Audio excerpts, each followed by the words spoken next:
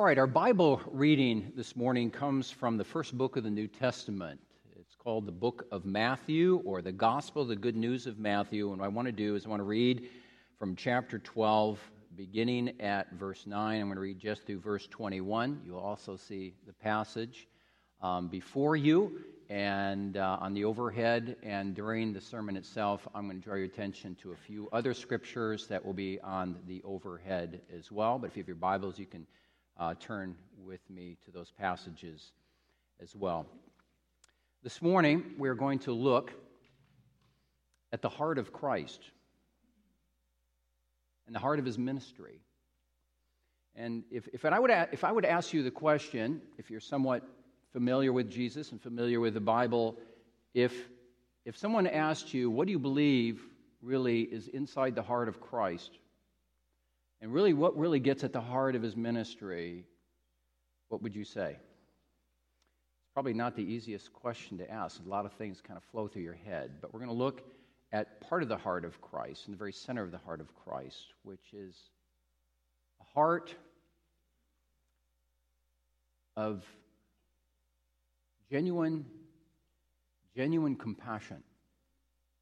Genuine compassion. We see this here in the passage. Let's read, beginning at verse 9. He, meaning Jesus, went from there and he entered their synagogue. A synagogue is a Jewish place of worship. And a man was there with a withered hand. Now, kids, you wonder what is kind of a withered hand? Maybe it was something like this. You know, sometimes you'll see people like that where this hand might be okay, but this hand like that, and they can't really use their hand very well. And so here we have a man who is in need, right? What's going to happen to him? Well, let's read on. And they asked him, that is, they asked Jesus, that is, the religious leaders, is it lawful to heal on the Sabbath? So that they might accuse him. And he said to them, which of you has a sheep, if it falls into a pit on the Sabbath, will not take hold of it and lift it out? How much more value is a man than a sheep? So it is lawful to do good on the Sabbath. Then he said to the man, stretch out your hand. And the man stretched it out, and it was restored. So what did Jesus do? He healed this man, and it was healthy like the other. But the Pharisees went out, that's the religious leaders, and they conspired against Jesus, how to destroy him. Jesus, aware of this, withdrew from there, and many followed him, and he healed them all and ordered them not to make him known. This was to fulfill what was spoken by the prophet Isaiah. Behold, my servant whom I have chosen, my beloved with whom my soul is well pleased. I will put my spirit upon him, and he will proclaim justice to the Gentiles. He will not quarrel or cry aloud, nor will anyone hear his voice in the streets. And I want to draw your attention, especially to verses 20 and 21. A bruised reed he will not break, and a smoldering wick he will not quench, until he brings justice to victory, and in his name the Gentiles will hope. Kids, I want you to take a look at verse 20, or just listen to me. Jesus draws upon two images here that are very simple, and this is kind of classic Jesus. He takes He draws upon simple things in the creation, the world around him, and then he draws a lesson from it. And these two images that we have here are a reed. You go, what's a reed? I'll explain that a little bit later. And then a wick. When you think of a wick, you think of like this in the candle, and I'll draw your attention to the candle a little bit later on in the sermon, but I'm going to set some things forward before I do that. Now, when you take time to read a passage like this, you've got to, and this is what pastors have to do when they prepare sermons. They just can't launch into the original languages and launch into commentaries and all that. Usually the best thing for a pastor to do is the best thing for you to do. And that is just chew on it. Just think about it. Don't get involved in all the technicalities. Think about those things that immediately jump out at you and chew on those things and not feel guilty after 20 minutes that you haven't consulted commentaries or the languages. Just read it. Just read it. Let it sink in. And when you let this passage sink in, you have these two images before us, but also what happens is that there are actually three words that kind of are worth chewing on. The first one is healing. The healing is mentioned in the passage. Justice is mentioned in the passage, and hope. And Jesus has come to bring all three. They get at the heart of his ministry. So the first one is healing. Healing. Jesus Christ has come to bring healing, of restoration. The word healing comes from a word in the original language from which we get our English word therapy.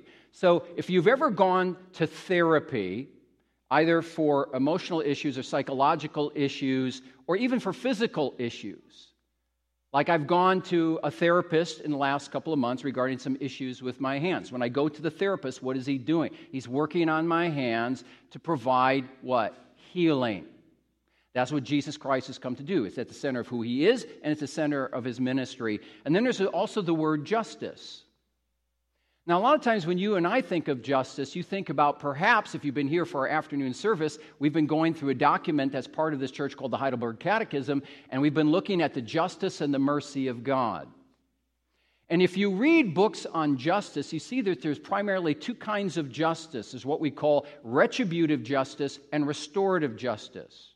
Retributive justice has to do with God's punishment upon human sin in this life as well as the life to come. That's why we all need to flee to Jesus, and that's why Christians are always talking about Jesus. But there's also what we call restorative justice. And restorative justice is where the Bible teaches us that God is not partial. He doesn't play favorites. But for those who are in need, and for those who repent, and those who draw near to Jesus, God's fairness, his love, his restoration comes upon them. We see that here in this passage. I'll fill that out a little bit later. And then finally, there's that word hope. Christianity and Jesus is about providing hope for those of us, or those whom God brings to us, who feel that they are simply without hope, that there's nowhere else to go. That's all. All of this I just explained is the gospel. It's what we call good news. Now, without further ado, what I want to do is I want to draw you to the context here. Let's fill this out here. So here Jesus is on the scene, and people are wondering, who is this Jesus? Is he the long-awaited Messiah, or is he not? Now, if you take a look, if you put that up on the screen, chapter 11, verses 1 through 6, we read this. When Jesus had finished instructing his 12 disciples, he went on from there to teach and preach in their cities. Now, when John heard in prison about the deeds of Christ, that is John the Baptist, you remember, he was the forerunner of Christ. He prepared the way for Jesus. He's in prison at this point. He sent word by his disciples and said to him, "Are you the one who is to come, or are we to look for another?" In other words, are you the Messiah or aren't you? Are we supposed to look for someone else? And Jesus answered them, and he said, "Go and tell John what you hear and see. The blind receive their sight, the lame walk, lepers are cleansed, and the deaf hear, and the dead are raised up, and the poor have good news preached to them." Now, it's interesting that they're wondering, hey, are you the Messiah or are you not? And Jesus, notice how he responds. This is typical of Jesus. He doesn't always respond in a direct way. He didn't say, yes, I am the Messiah, or no, I'm not the Messiah. He says this, you go tell John what you hear and see. The blind receive their sight, the lame walk, lepers are cleansed, and so on and so forth. In other words, Jesus is saying, my acts, my ministry declares exactly who I am. Who am I? As he says elsewhere, I'm the great king, and have come to bring the restorative power of my kingdom. Again, that's good news. And then Jesus says, and blessed are those who are not offended by me. And, I think for someone reading the Bible for the first time, or they're reading something like this, why would Jesus say something like that? He's doing all these good things. He's helping blind people. He's helping deaf. He's helping mute people. He's even raising the dead. How can anybody be offended by that? But people were. A number of people were, including the religious rulers of the day known as Pharisees.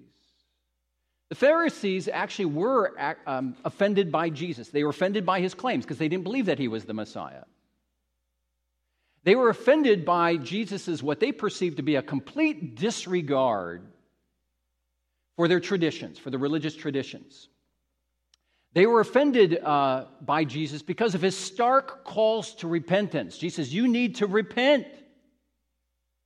And they're like, why? What do we need to repent of? Maybe you should repent.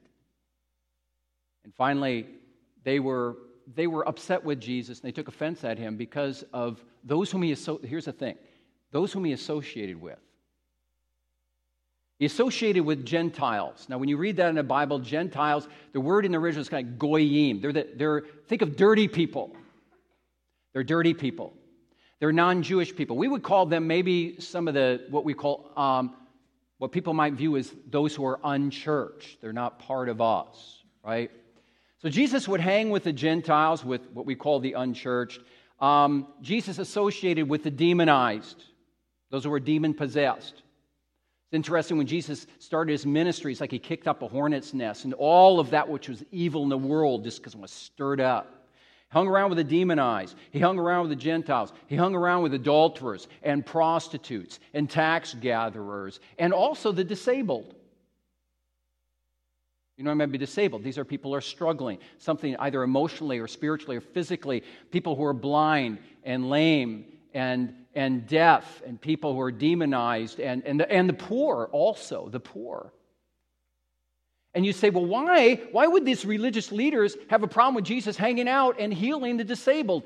Here's the reason why. Because these religious leaders believe that those who are blind, those who are deaf, those who are demonized, this was all a result of various sins that they committed in their life. And now they're paying the price for their sin. Why are you healing them now?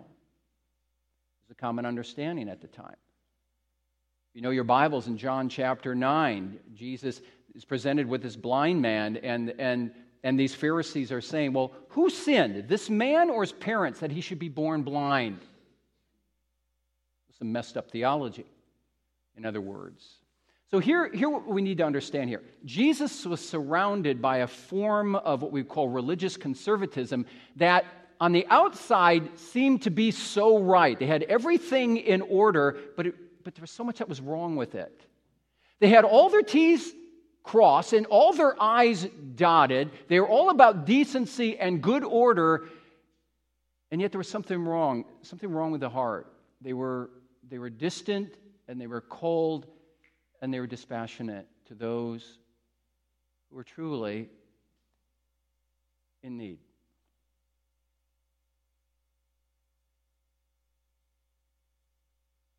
And this is why, my friends, this is why when people were in need, they didn't go to the Pharisees. They went to Jesus. Because they knew if they went to Jesus, they would not be ignored. Worse still, would they not be kicked to the curb? Let me give you two examples of that, and then I'm going to draw our attention to these images of the reed and the wick. Luke chapter 15, if you'll put that up there on the screen. We read this. Now the tax collectors and sinners, that sinners is a kind of broad term for people who are kind of generally living immoral lives. Okay? Now the tax collectors and these sinners were drawing near to hear him, that is, Jesus.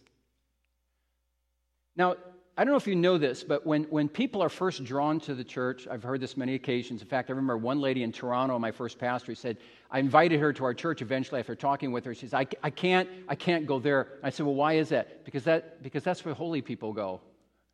Right? As if somehow we're not dealing with sins ourselves. But that's the concept. But here, we see the tax collectors and sinners didn't think that about Jesus. They didn't say, well, he's holy, and man, I don't even get near him. No, they were drawn to him. They were drawn to him. And the Pharisees and the scribes, they were grumbling, were saying, this man actually receives sinners and, notice, eats with them. Now, that word receive in the original language, it sounds like this, pros dekomai, which is different from the normal word for receive. It really connotes or draws our attention to table fellowship. And that's what we see here. He's actually eating with them. So Jesus, they come to him, and Jesus is not just interacting with them, and then he says, you know what, I'm sorry, I got to go. He actually takes time to sit down. He shows hospitality. He sits down and he eats. He actually spends time eating with them. Table fellowship is just different from conversation. You're connecting with each other in a more intimate way. In other words, to put it simply, he's investing in them. That was Jesus, not the Pharisees. They don't get near him. Now, Matthew chapter 9, if you put that, Avi guys, you put that on the screen. I want to read this very quickly. Jesus went throughout all their cities and villages, teaching in their synagogues and proclaiming the gospel of the kingdom and healing every disease and affliction. So this is the gospel going out, the good news of Jesus, both in word, he's preaching, but also in deed, right? When he saw the crowds, he had compassion for them because they were harassed and helpless like sheep without a shepherd. So again, the Pharisees were not only providing distance between themselves, but they were actually harassing these people, those who were helpless. But look at the this is where we get the heart of Jesus before us. What is in the heart of Jesus is compassion. And the word here is dotted throughout the New Testament. It's the word splagstna. It sounds funny, doesn't it, kids? Splagstna. Splagstna is a particular type of compassion. We could say it's a compassion that comes from the bowels. It comes from the gut.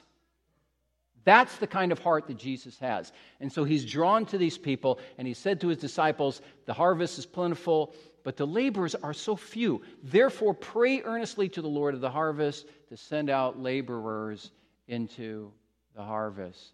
Minister to these people. On my behalf, minister to them. Now, isn't this what we see in our passage? By the way, before we look at that, I want to draw your attention just to one quote in this regard. Now we're going to get back to our passage from Matthew chapter 12. It comes from a man named Dane Ortland from a book called Gentle and Lowly. I'm not sure we have it on the book table there. We may or may not. If we don't, we need to get it. Get that book, Gentle and Lowly. It gives you an insight into the heart and the compassion of Jesus. Dane writes this. He says, time and again, we see that as the morally disgusting, the socially reviled, the inexcusable and undeserving who do not simply receive Christ's mercy, but to whom Christ most naturally gravitates. He is, by his enemy's testimony, the friend of sinners. Why is that? Because his heart refused to let him sleep. Sadness confronted him in every town. So wherever he went, he spread the contagion of his cleansing mercy, again as a friend of sinners. The Pharisees are doing this. Jesus is doing this. They're like magnets. He's drawn to them. All right. Now, we come to our passage, Matthew chapter 12, verse 15 and following. And you'll see in this passage, now this part of the passage of the Bible is found in what we call the synoptics. I don't know if you ever hear that word, but the synoptics are Matthew, Mark, Luke, just the first three. And this passage shows us its importance, or is recorded in all three of these synoptic gospels. But this is the only passage in the Gospel of Matthew where Isaiah 42 is mentioned, is drawn upon. Now, Isaiah lived about 600 years before Christ, and what he's prophesying about is the coming of Jesus many centuries later, right?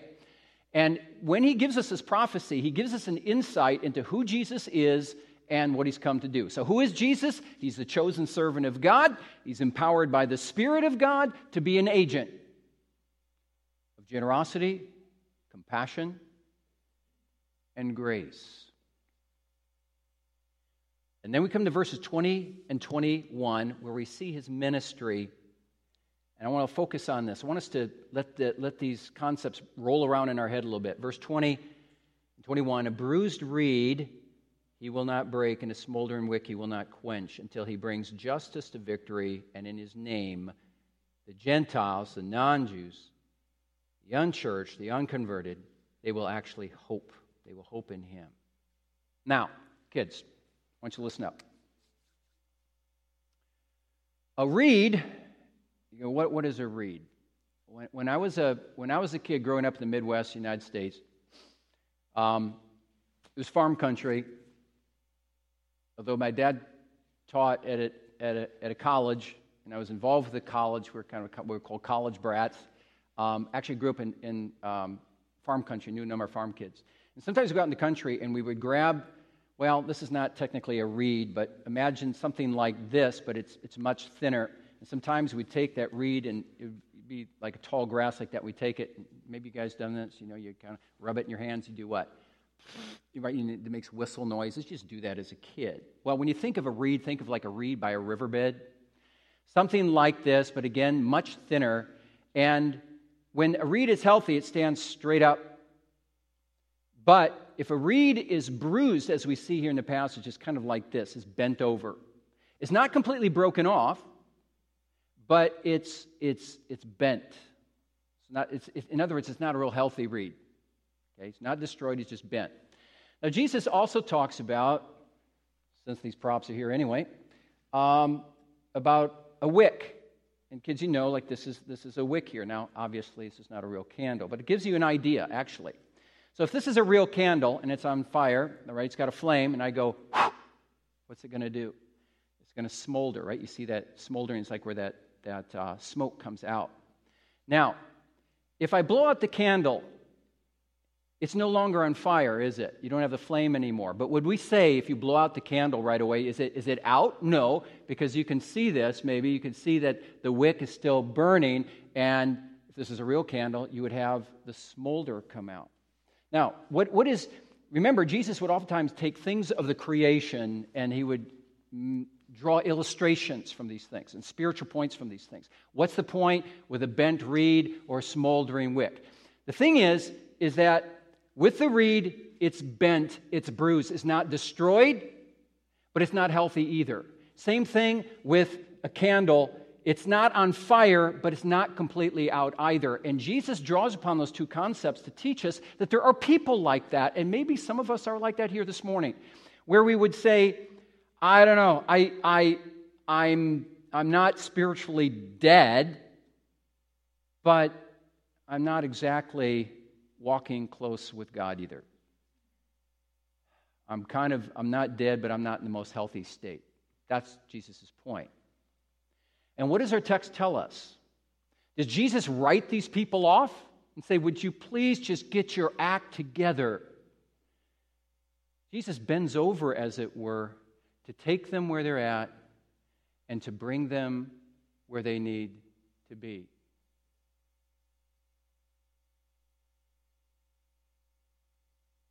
And that's what the church does on behalf of Christ when it's healthy. I want to give you to give us a little bit of breathe here, I want to give you a quick example of that. I have a dear friend in Phoenix who I met about 5-6 years ago. His name was Jesse. Just stick with me here because it really illustrates this verse 20 well. Jesse came to us completely from what we call the outside, came to church one day with this girl in our church named Carrie. Carrie worked at a bank. Jesse came in. He was semi-homeless. And he got to know Carrie, and they just started dating. And, it's one of these situations where as a pastor you're thinking, this is not the best situation. Carrie, you're a Christian, and he's not really a Christian at this point. You understand that, right? You got to be really careful about it. But I just thought, I'm not going to bring that up immediately. Just going to let this play out just a little bit. And so I thought, here's an opportunity. So Jesse actually came to church with her one Sunday, and I met him afterwards. He's he's a big guy. He's really tall and big built. And I said, so I got to know him a little bit, and I said to Jesse, as I do with a lot of newcomers, I'll say, hey, you want to go out for coffee?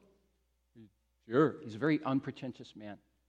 And so we went out for coffee, and we shared each other's stories, and I realized, this is who he was by his own admission. And I know him. He would say, I don't care. Go ahead, tell the people this. He says, he was a gamer. All he did, he worked at a grocery store, came home, played games, and he smoked pot. A lot of pot. And when we first were meeting together, he continued to smoke pot. And I said, first of all, it's not healthy. And secondly, at least in Arizona at the time, it says it's illegal. But I didn't push it with him. And then I said to Jesse, I said, here's the thing. Would you mind meeting together, talking about Christianity, talking about Jesus? He goes, sure. So we started meeting. And I said, we're going to meet for about 5 or 6 weeks, and we're going to talk about who God is, who we are, what sin is, who Jesus is, why we need Jesus, and why we need the church. Just so simple things. Okay. So we met together, and the first time we met, He told me that he did not grow up in a Christian home. He grew up with a single mom, and that when his biological dad discovered that his mom was pregnant, he kicked her in the belly as hard as he could to get rid of that baby. But in God's grace, Jesse was born into the world. He lived with a girl for a number of years, but that relationship soured. He was smoking dope. He was a gamer. His life was empty. But we met together, and to make a long story short, the Lord began to work in his heart. And I went over a little booklet that I put together with 22 question answers regarding the things that I just mentioned, regarding the Christian faith. And then he said, I sensed he was drawing near to the Lord, and he wanted to become part of the church. So I said, okay, well, we have a process for that. So I want you to go through this book, and we're going to memorize these question and answers together. You want to memorize them the best you can. He said, okay. So he did that, and I said, then we're going to meet with the elders of the church, what we call the shepherds of the church, leaders of the church, and they're going to examine you on the basis of these things. He says, okay, and he did that, and it came about to the point where he professed his faith in Christ in a service, and in a service like this, because he's so tall, and this is what I do with the people who experience adult baptism, he went down on his knees, and he was baptized with a sign and seal of the covenant relationship with his God. And he is a proud father with Carrie of 2 children today serving the church. Now, what does the Bible say? If anyone is in Christ, he or she is a new creation. The old has passed away. Behold, the new has come. We can never count people out. We can never count people out, even though they look hopeless. And I just want to add this one final thing. That goes for us. That goes for people in the church, and it goes for people outside the church. Okay? Sometimes you have people in the church who have come under what we call official discipline because of some unrepentant big sin, okay? Usually they're unrepentant, so they're disciplined out of the church. And what do we do with these people? Sometimes we just kind of count them out. Or sometimes what you have is you have undisciplined people, but they're barely hanging on. They do just enough to keep the elders off their backs, right? So they come once a month, once every 2 months, and they're kind of like the candle. They're not on fire, but they're not quite completely out either. They're smoldering. And it's very easy for elders to just kind of do this, and you can't, not on the basis of the ministry of Christ. Sometimes you have people in my position. You have pastors, you elders who are struggling, right? And I just received a sad report this past week of a pastor in a very conservative Presbyterian denomination. He went to the same seminary that I did. And it's all public knowledge. I will not give the name, but he was caught doing things with a 14-year-old girl that he should not in Uganda, in Africa, and now he's facing possibility of 30 years in prison. Who remembers these guys? These type of individuals are, even though they repent, they cannot continue in the ministry anymore. Once those pastors are gone, who remembers them? Who ministers to them? There are people who grow up, and maybe you may be one of these. Say, I grew up in a Christian family, but you know what? I was emotionally abused by my dad, or I was physically abused by my dad, or I was sexually abused by my dad, or a cousin, or an uncle, or what have you. Or I've been involved in substance abuse. Man, I'm not happy with it. I'm kind of ashamed by it. And then you feel like Hester Prynne, right, in Nathaniel Hawthorne's novel, where she's got this big A for adulterer, and she has to bear that with her all her life. There are people like that. What do you do with those people? You just write them off? Jesus didn't. Jesus ministered to these people. And the reason why he ministered to these people is because he saw possibilities in people that sometimes we don't see. And he understood that but for the grace of God go any one of us. May I bring out at this point a statement from one of our confessional standards as a church called the Canons of Dort. And for those of you who are theologically inclined, the Canons of Dort address the matter of what we call the 5 points of the Reformed faith. It deals with the whole issue of the sovereignty of God, which I'm not going to get into now. But there's a very pleasant, beautiful statement in that document where it says this: "And as to those who are children of God, or who aren't children of God, we could say, we ought to do what? We ought to pray for them and in no way treat them with contempt, as if we ourselves are different from them. Man, we're all in the same boat, aren't we? All have sinned and fallen short of the glory of God. All of us need Christ. All of us need Christ. So, I want to leave you with this, because we need to draw to a close. How do you consider yourself here this morning? You consider yourself kind of like this? Not really straight, but kind of bent over and bruised. Either because of things you've done to yourself or things that have been done to you. Or do you feel like you're like this candle, not completely out, there's still a little bit of light here, and there's a little bit of smoldering whatever, the smoke is still coming up. You're barely alive, but you still are. You feel that way? Do you not think that Christ himself knows this about you? And Jesus doesn't say, well, you know what, you're just going to have to live with it and do the best you can. What does Jesus say to any one of us? He says, come, flee to me. Right? In the previous chapter, Matthew 11, come unto me, all you who are weary and heavy laden, and I will give you, say it, what? Rest. I will give you rest.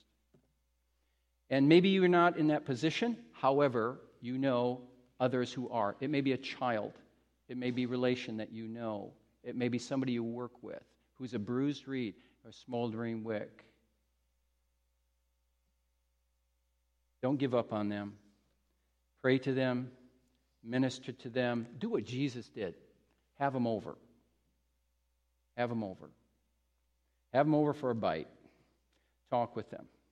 And ask that God's grace would work fully in them and would draw them to himself, that they might know the joy and the rest that many of us know here. Okay? As always, much more could be said, but for now, let's pray to the Lord. Heavenly Father, thank you.